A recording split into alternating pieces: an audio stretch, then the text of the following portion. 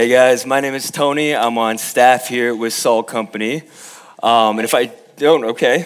All right, that was a sound. That wasn't a woo, but that was a sound. Okay. If you guys don't know me, I'm kind of a one-trick pony. I'm really predictable in conversations because I only ever talk about one thing. And I know some of you guys are like, he's talking about lifting. I'm not. Shut that down. We're going to talk about that later. Okay. But basically, this was like brought to my attention when a couple months ago I was at Spy House with some people from Salt Company. I went to go to the bathroom, and I guess I took a long time, whatever, I don't know. I went to the bathroom.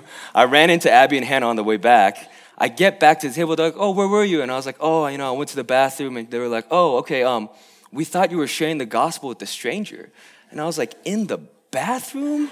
Like, come on. Like, I'm weird. Okay, I had this moment of self-realization where I was like, yeah, that's actually true. I only ever really talk about one thing, and he's my best friend. His name is Jesus. So we're going to do that today. But yeah, Can you get this out of Yeah, no doubt. Okay. so people can see your face? Yeah, for sure. Okay. All right. Yeah. Well. All right. Well. Yeah. Also, I learned some new information today. Jack Miller, who you guys saw up here, guys, I kid you not, he asked for this book called Systematic Theology for Christmas. And some of you guys are like, what is that? And that's actually the correct response because you shouldn't read it. It's like a dictionary. It's like a dictionary about the Bible. I'm like, he read it cover to cover for fun. I was just like, oh my gosh. Anyways, that has nothing to do with my message, but I just wanted to say that. Yeah. Guys, I actually just believe that Jesus has changed my life. And I remember thinking back, some of you guys, I don't know, I'm 21. 3 years ago, I was a freshman at the U of M. And I remember walking from PIO to the light rail one Sunday morning. And PIO, this was pre-renovation PIO. This was like sketchy PIO, okay? Yeah, I remember walking from PIO to the light rail one Sunday morning and thinking to myself, man, like, everything in life is going pretty well. Like, all things considered, I think if you were an outsider looking in, you would have said, okay, he looks like, he's headed on the right path. I was living the C-word lifestyle, which means Carlson. And I was, some of you guys are like, wow, that hurts. Yeah, you deserve that. You're fine. Yeah, so I was living the Carlson lifestyle. I was on my way to get internships. I was doing all the right thing. I was getting good grades. And on the outside, you would have been like, man, that guy looks like he knows what he's doing.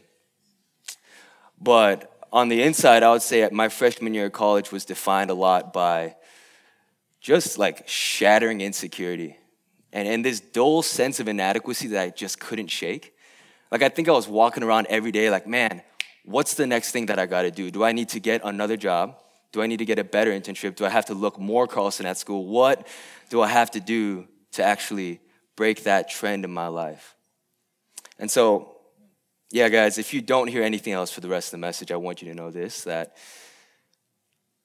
yeah, you are welcomed here, and that Jesus will meet you where you're at. And freshman year, I never thought that 3 years later, I would actually be able to experience true joy, know what grace and hope looks like. And my life's not perfect right now, but I think back to that time, and I'm like, man, how could God change someone as broken as me? And maybe you're feeling that. Maybe you've had a tough week. Maybe seasonal depression is setting in. Maybe school is getting really stressful, and you're not exactly sure how to process or how to cope. I want you to know that this is a place where Jesus wants to meet you where you are at.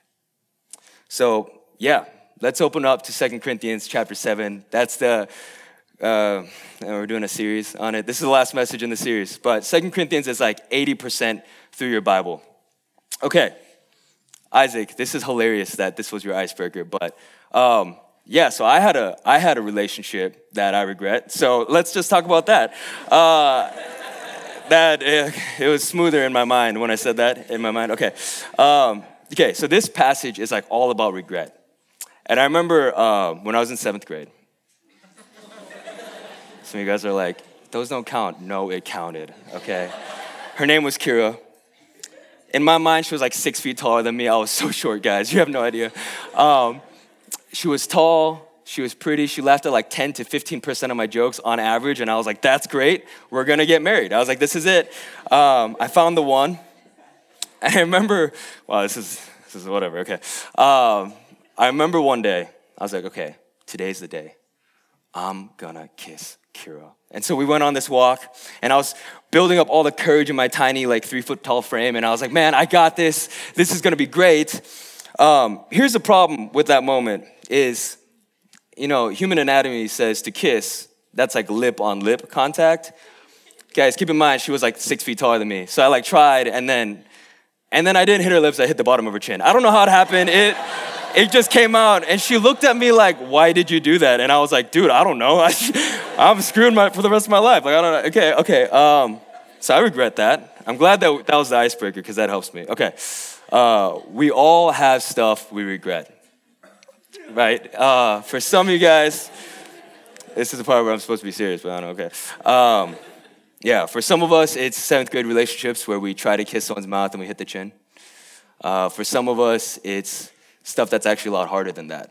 And maybe for you, your regret has set in even in this last week. Maybe this last week wasn't exactly what you thought it'd be. And so, look, Paul in this chapter of 2 Corinthians describes this reality that we all have regrets, we all have guilt and shame, and there are 2 responses to that. So before we get into the message, we have to do some legwork so that we can actually understand what he's talking about. And so first off, I'm going to describe this concept called godly grief. He uses it all throughout the chapter. It's everywhere there. And I don't think we use it a lot in our language. So basically, godly grief is what we would call conviction. Now, conviction in the Christian language is basically that feeling you get in your soul when you know that you messed up. But I think it's a little bit deeper than that because it's actually suddenly becoming aware of something that was true of you that you didn't know before. I think that's when it hurts the most, right? It actually opens up a wound in your soul that you didn't even know you had. It's like when you realize, man, I was just thinking about this, but it's like when you're just walking somewhere and then this moment passes in your mind where you're like, I'm actually not the kind of person I persuade on the outside. I'm not actually that good of a person, but actually my thoughts and my actions would indicate that I'm a lot more broken, that I hurt people because I've been hurt, that maybe the way that you live or the things that you've done provide this feeling in your soul where you're like, oh, I wish I was different. And I think it's that light bulb moment where you realize the brokenness, the racism, the hurt in your soul, the stuff that you might not even see, but gets revealed in you. And when it does, it cuts deep. Now, listen, I want to make this clear that godly grief is a little bit different from worldly grief because in godly grief, you see that you weren't just breaking the rules, but you were breaking God's heart. So the difference in godly grief versus worldly grief is that it's a vertical issue. That for a lot of us, our relationships are horizontal, right? People in our life, people that we love, people that we care for. And hurting them is really brutal, but godly grief is when you realize you didn't just hurt those people, that if you identify as a Christian, somebody who's following Jesus, you hurt Jesus. You hurt him. And that hurts, and that sucks, and it provides in us this feeling of, man, I wish I didn't do that. But here's the hope that Paul lays out, is that in this grief that comes from God, this conviction that we're talking about, it doesn't just fester in your soul. It's not gonna get moldy. It's just it's not gonna just sit there forever. It actually produces something beautiful in your life. And we're gonna get into that a little bit more later, but I would say that it leads to a radically better life. Now let's transition to worldly grief. So when I say grief, you can switch out the word grief for regret. They're synonyms, but worldly grief is different because Paul says that it leads to death, that it has no value. And so the feeling, the shame and guilt from your horizontal relationships, the stuff that you do in this life that you feel guilt for, that has nothing to do with God, might change your actions temporarily. Right? It might deviate you from the path just for a little bit, but it won't actually change the foundation of your soul. So you'll continue to go back like an addict. And I remember my freshman year of college, I wasn't really walking with Jesus. And honestly, I wasn't involved in any kind of student ministry. And I remember dating a girl my freshman year of college. And we went way too far physically on a pretty regular basis. And every time walking back from her dorm, I would feel guilty. I would feel shame. I knew that for some reason what I was doing was wrong, but it was just a horizontal thing. So we would go back week after week after week, and nothing changed. Because what's true about worldly grief is it just builds up inside of you. It doesn't actually do anything to change who you are. But the thing about godly grief, it doesn't just change your behavior, it changes what you believe to be best for your life. So, yeah, godly grief, it leads to a reconstruction of your soul. And I think that's why this passage has been so influential for me. We're going to talk more about this later, but this passage isn't just words on a page for me. Like, this passage has actually categorically changed one of the most important relationships in my life, and we'll talk about that a little bit. But I want you guys to know that this isn't just me telling you guys about some verses. This is some life-changing stuff for me, and I would love for you guys to lean into that. So, yeah, our first point will be that godly grief is good. Okay, yeah, so listen, I'm like never that pumped about grief. Like grief is like sadness, and I'm never like, wow, I'm so sad today. Look at me, like, wow, this is so good. Like I'm never that excited about grief, right? And here's the definition of grief. It's deep sorrow, especially that caused by someone's death. So how can this grief of the Corinthians, which were real people in a church at that time, be a cause of joy for Paul? Right? It's like a weird classic Christian thing where someone's like sad and you're like, it's going to be better for you. And they're like, oh my gosh, that's not helpful. Why? You guys were supposed to laugh at that. That was funny. I'm sorry. That was great. Okay. Why? Okay, so why is this a cause of joy for Paul? In fact, in my Bible, 2 Corinthians chapter 7 has a subheading called Paul's Joy, and that's it. So here's two verses I want to read out for you guys. I am acting with great boldness towards you. I have great pride in you. I am filled with comfort. In all our affliction, I am overflowing with joy. That's verse 4. Verse 9. As it is, I rejoice, not because you were grieved, but because you were grieved into repenting. For you felt a godly grief, so you suffered no loss through us. Okay. Paul can rejoice in their grief because he knows that even when they can't see it, that it's good. All right, guys, time to talk about my only hobby again. I love Lyft. This has become kind of a meme here at Salt Company. Tom, you did a great job with the water jugs. But anyways, that was in the hype video for Fall Retreat. Okay, so when you go to the gym, hypothetically speaking, I would never say this, but you might hear this. You might hear a bro in the gym be like, hey, man, I'm just chasing a pump. And then you're like, oh, that sounds so douchey. And you're like, yeah, okay. I would never say this. This is a hypothetical situation. Probably Drew would say this, but not me. Okay. Okay. So what is getting a pump? I know this sounds weird. Just flow with me on this. Okay, what is getting a pump? The idea is that other than just for vanity reasons in the mirror, there's actually a scientific reason why you try to get a pump.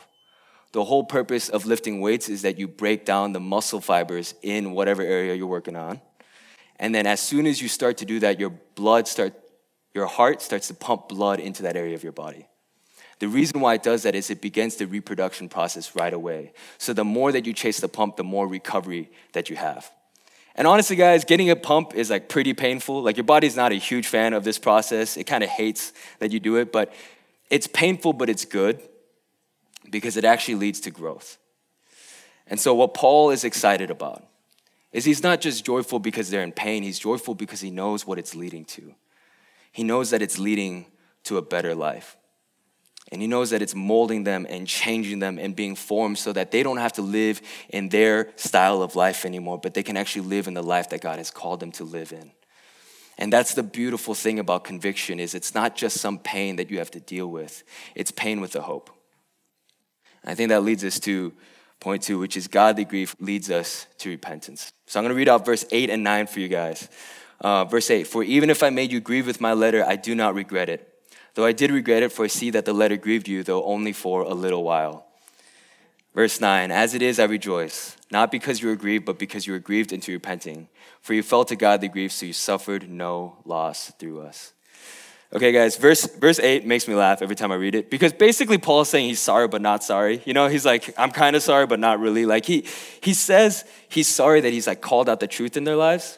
Like the Corinthians, as we've talked about this entire series, were not that good at living life. And so Paul would continually call out truth in their lives. And he wasn't sorry about that. He was just sorry for the way they responded. And so when he called out truth in their lives, they responded in agony and grief, and they couldn't see what he could see. But he's also not sorry because the grief they felt was godly, and therefore it was temporary. So in verse 8, it says, though only for a little while. This is just a reminder that the conviction that you feel, or the grief that you feel when you slip up or when you do something that you wish you wouldn't have, is temporary. It doesn't last forever. And in verse 9, he rejoices. Okay, he's back to the joy thing. I don't know. He's just really pumped. Okay, he says he finds joy in the fact that they were moved into repenting. So Paul, he associates joy with repenting, which is like way different than I have understood repenting for my entire life. So when I was younger, I went to this Korean church, and I can speak Korean kind of like how you can speak Spanish, like you probably can't. Okay. I can say like hi. Anyways, I would sit in Korean church and just have no idea what the pastor was saying. Like I couldn't even understand like basic language. I couldn't understand his sermon. So I kind of always associated repenting with like a negative light. But the way that Jesus talks about repenting is so much different. And I wish I would have known because it's just so much more beautiful. So in Matthew 4:17, he says, from then on, Jesus began to preach, repent of your sins and turn to God, for the kingdom of heaven is near. Guys, this is Jesus' first command in his public ministry. He had a lot of great commands throughout his ministry, but what I love about this is that he gives you hope. That this is Jesus just on the street telling people that you can actually live a better life. He says to turn away from your sins or your ways and turn to God because the kingdom of heaven is near. Now, this is kind of a crazy statement because what do we know about the kingdom of heaven? We know that it's beautiful, that it's everything good, that it's identified by love and compassion, and it's actually who Jesus is. So repentance is turning away from one way and going to another, turning away from our sins and turning towards Jesus. Now, guys, about a year and a half ago, I got to go to South Korea for the first time in 11 years, which was just so cool. And I got to watch my sister get married, and it was an awesome time. But one of the things that we did was we went paragliding. Now, if you're going to do this, really read up on it, because I was just like, oh, this is cool. I want to try it. And basically, we got to the top of this mountain. And then my paragliding instructor was like, hey, just so you know, don't stop running. And I was like, what do you mean? And he's like, well, we're going to run off the cliff. Some people stop running too early, so they'll trip. And I was like, what do you mean they trip? Like off the cliff? Like, do you just die? Like, is there like did I sign a waiver that I was just like, what do you mean? And so I was like, okay. So he said, just keep running, and then your feet are going to lift off the ground and keep running. And I was like, that sounds pretty dumb, but I'm going to do it because you said. And so we started, oh, is that the picture? Okay, that's the picture. Anyways, so we started running. I was strapped to this guy, and I was freaking terrified. And we started running, ran right off the cliff, and my legs kept moving or whatever. But when we got out, and we were just like, I realized that it was just me, him, and like this kite thing, and we were like flying down this mountain. I was freaked out. And so the entire time, okay, not the entire time, at the very beginning, this was my posture, holding onto my straps, closing my eyes, scared out of my mind, okay? I was like, this is horrible. I don't know why I signed up for this. And it wasn't until my instructor told me to open my eyes. And when I began to open my eyes, I began to see quite literally the most beautiful thing that I've ever seen. Yes, you guys can kind of see it, but there's like a village off to the left. It was down this mountain range in my home country, and I felt for the first time what it looked like to just not have to worry about anything and just like live in the experience. And I think back to that story, and I'm like, what if that entire story was me just closing my eyes and holding on tightly? What would that story look like? I think for a lot of us, we think that repentance is just feeling bad about what we've done. It's not just feeling bad about what we've done, but it's opening the eyes that we have to see the beauty of Jesus. It's you can live your entire life holding on tightly to the things that you're afraid of, tightly to the things that you're afraid of talking to other people about, the brokenness in your life, or whatever has happened in your life. Or Jesus gives you a way to open your eyes and see the beautiful life that he wants you to live. And I think that's why I'm passionate about this is it's a beautiful thing. Repentance is not just something that I didn't really understand when I was going to Korean church. It's actually this beautiful reality that Jesus wants to invite you into the kingdom of God.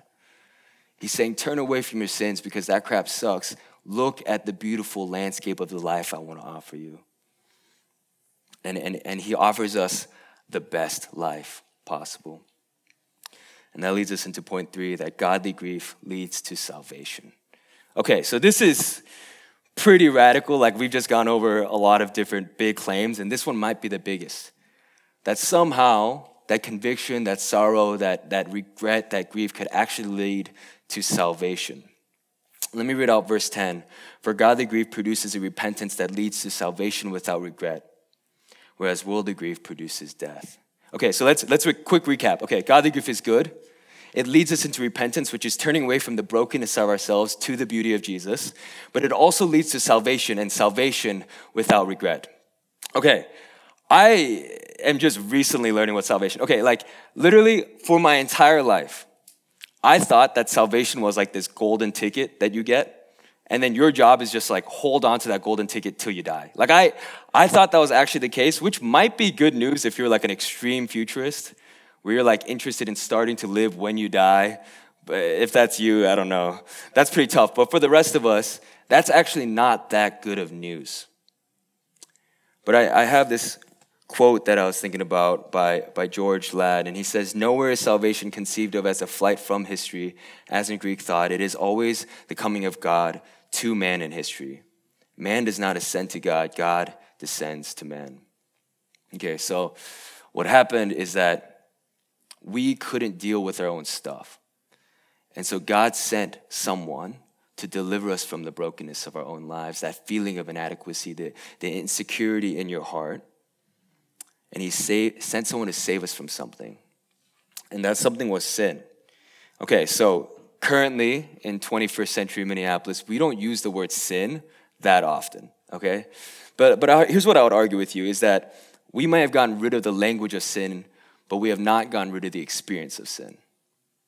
And so let me just describe a couple things and see if you resonate. Is externally, we see sin all around us. We don't live in this bubble. We live in a city where you can see broken families, addicts, hurt, underprivileged neighborhoods. You see that all around us. So we actually see something that it just clicks on our mind that something's not right. And we may have reframed sin or renamed sin or recategorized it, but not only do we see it on externally, we see it internally. Because what you feel was never God's design for your life. I think a lot of us, we walk around often with this feeling of anxiety, guilt and shame about our past, and worry about our future. And maybe for you, like me before I met Jesus, you have this dull feeling in your heart that there's something fundamentally wrong with me. Maybe for you, you walk around from class to class and everything looks good, but you ask yourself the question, why am I sad? This shouldn't be how it is. Everything else in my life is telling me that my life is awesome, but why am I sad? Why is there something just a little bit off? And that's sin. Because God never designed you to live like that. And what you're experiencing now is a hollowed out version of the image of God you were created to live as. So we needed something to be done. And so that guy that God sent, his name is Jesus. And he came to forgive what you've done, but also reconcile you to God so that he could fill that void inside of your soul and allow you to live as a full human being. Someone who tastes joy and understands what it looks like to live in the freedom of grace. And he gives you hope. And he unites what you were with God. And you no longer have to live with that dull feeling of anxiety anymore. And I'm not saying that, like, if you guys are struggling with that here, I totally get that. You can be a Christian, absolutely. I struggle with anxiety all the time. But the difference is that now you have hope. There's actually a future in this life where the love of Jesus will continue to reconstruct your soul. And so you don't have to wait till you're dead to begin to live. You can begin to live now. It's the beauty, joy, grace, righteousness, that stuff that I talked about, the kingdom of heaven. That is who Jesus is. And when he enters your soul, he begins to rebuild the broken pieces of your heart. So salvation is Jesus was sent by God, the Father, to descend into the world, die on the cross, resurrect to heaven so that one day he could bring heaven down into your soul and you could live. Okay, so why does this matter? We've talked about some big theological words, okay, repentance, salvation. Okay, why does it matter? Because I would say that godly grief and conviction changes you. 2 Corinthians 7:11. For see what earnestness this godly grief has produced in you, but also what eagerness to clear yourselves, what indignation, what fear, what longing, what zeal, what punishment. At every point you have proved yourself innocent in the matter. Okay. I can't do this whole thing, but look, godly grief is moving. And in the beginning of that verse, he says, for see, Paul is telling you to look in the mirror. That I don't care if you came to know Jesus a day ago, maybe you don't know him, or 10 years ago, that he is changing your life. I talk to so many people, including myself in the mirror often, where I think I have never changed, right? Like, okay, the same person 3 years ago is the same person now. What I would say is that conviction in your heart has been changing you this entire time. And you might not feel like it, you might not see the effects of it every single day, but godly grief is changing you. That conviction in your heart is changing you. And that too, godly grief is proof of Jesus working in your life. Because what Paul knows that they don't is that godly grief is proof because it's experiencing godly grief is actually to know God. That you can't feel the conviction of the Holy Spirit unless the Holy Spirit is residing in you. And so even when they're messed up, even when they're going all over the place and doing horrible things, Paul can look at them, and in verse 13, he says, therefore we are comforted. And in verse 16, he says, I rejoice because I have complete confidence in you. He can say that because he knows that no matter how far you stray, no matter how far you think you've messed up, that you are never too far gone for the arms of Jesus. And what this means for you is that your past doesn't define you. And I think a lot of us get frustrated because we sit here and we're asking God to change us. And maybe for you, you've done all the right things. You've really tried and you can't change. Well, here's the comfort that you can have. It's not up to you to change yourself. Because as Jesus resides in your soul, he begins to change you inside out. And sometimes it's hard to see, but it's happening. And guys, I want to end on this, that, this passage, right, verse 10, for godly grief leads to repentance and salvation without regret, is kind of near and dear to my heart. 6 weeks ago, I stood in front of you guys and I told you that I could see the measure of my dad's love through his sacrifice. So I could honor him in public in front of you guys. But then what I began to realize is that Saturday was his birthday. And as I sat in Spy House, spending time with Jesus, I began to realize this one thing, that on Thursday night, I could honor him in front of all of you guys, but I'd never actually told my dad that I loved him. That as I searched back the last 15 years of memorable memories, I couldn't think of a single time that I told my dad, I love you, or a time where he told me that he loved me. Because what's true is that for the last 21 years, I've harbored this intense bitterness and anger in my soul towards my dad. And you remember that verse, salvation without regret? I just assumed that even though Jesus has changed my life, that he couldn't touch that. That my relationship with my dad was too broken, that the chasm was too wide, that there would be nothing to actually change that. And so I'd given up. And I had just accepted the fact that one day I would be a 70-year-old man looking at his grave feeling full of regret because I wish I could have said something. I wish I could have reached out. I wish I had the courage to love him, but I couldn't muster up the love in my soul. And I began to realize that, man, that Saturday as I processed through the bitterness and anger, I always thought the problem was my dad. I always just blamed him for some of the harder stuff we went through when we were younger and maybe some of the anger and sin in his life. But what I began to realize is that in this culture, your intellect or how smart you are is determined by your ability to talk. And what's true is my dad can't speak English. And so I remember as an 8-year-old kid going to Cub Foods time and time and time again and not understanding why my dad was so anxious. But we would roll up into the grocery line and I would watch as the cash register, that cashier looked at my dad with just deep disrespect and dishonor. He looked at my dad like he was a 3-year-old boy that couldn't put together his thoughts. And I remember not knowing how to process that. Like, how do you process that as an 8-year-old? So I didn't know how to process it. So instead of processing it, I became that. And I looked at my dad with disrespect and dishonor. And that Saturday morning, I just began to bawl because I realized that for 21 years, I thought the problem was my dad. I thought the problem was that he wasn't good enough, that he should have been a better dad. But what I realized is the problem was instead of treating him as Christ would have treated him, I treated him like culture treated him. And so it's no wonder that we were estranged. It's no wonder that we never had a real conversation for the last 15 years. And so I remember calling up my dad, feeling the conviction of my soul. And I felt like Jesus was saying, listen to me. I can free you from this hurt. And so I called my dad, and through tears, I began to apologize. I told him, Dad, I'm sorry.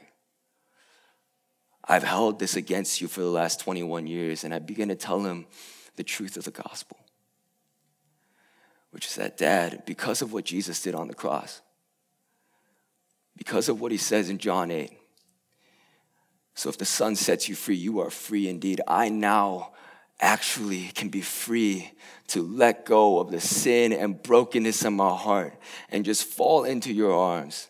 And I just want to say I'm sorry. And he told me that he's been wanting to tell me for years that he was sorry. He just couldn't muster up the words. And he apologized for everything he'd done. And for the first time in my life, I said, Appa 사랑해, which means, Dad, I love you in Korean. And I got out of that car. And it was like Niagara Falls, guys. I mean, it was just crazy. And I got out of that car and I started to cry, but it was like so joyful because for the first time in my life, I knew what freedom tasted like. Because what I didn't know is that for 21 years, I thought that I was keeping my dad in the cage, but I was the one in the cage. And so when I opened up the cage to let him out, it was as if Jesus was telling me that you're good, you're free. That you're free now, you don't have to live with that anymore, that there is a new future for you. And that the verse in John 8, so if the Son sets you free, you are free indeed, became visceral and it became real. And I felt the love of my best friend pulling me near. And I was crying, but I was laughing and I was crying and praying. And I was so joyful because in a month, I'm going to go see my dad. And for the first time in my life, I'm going to tell him, I love you. I care for you. I can't wait to experience this new life with you. We're going to talk about Jesus now because of the freedom that he offers us in the cross. I get to live in that freedom because that's who Jesus is. He sets you free. And I want to close by saying this, that maybe you're here and you've never tasted that freedom. Whatever it is that's on your heart right now, it may not be father wounds, but it might be that person that cheated on you in high school. It might not be that, but it might be a mistake you made a couple months ago. Whatever it is, whatever it has been weighing down on your soul, if you've never tasted the freedom of Jesus on the cross, I want you to know that he says you can have it. And you might feel like you're trying to run with broken legs, but Jesus is going to pick you up, put you on his back, and run to the finish line and show you what it feels like to live a life of love, beauty, and grace, not the guilt and shame that you feel. Jesus wants to set you free and give you salvation without regret. Let me pray.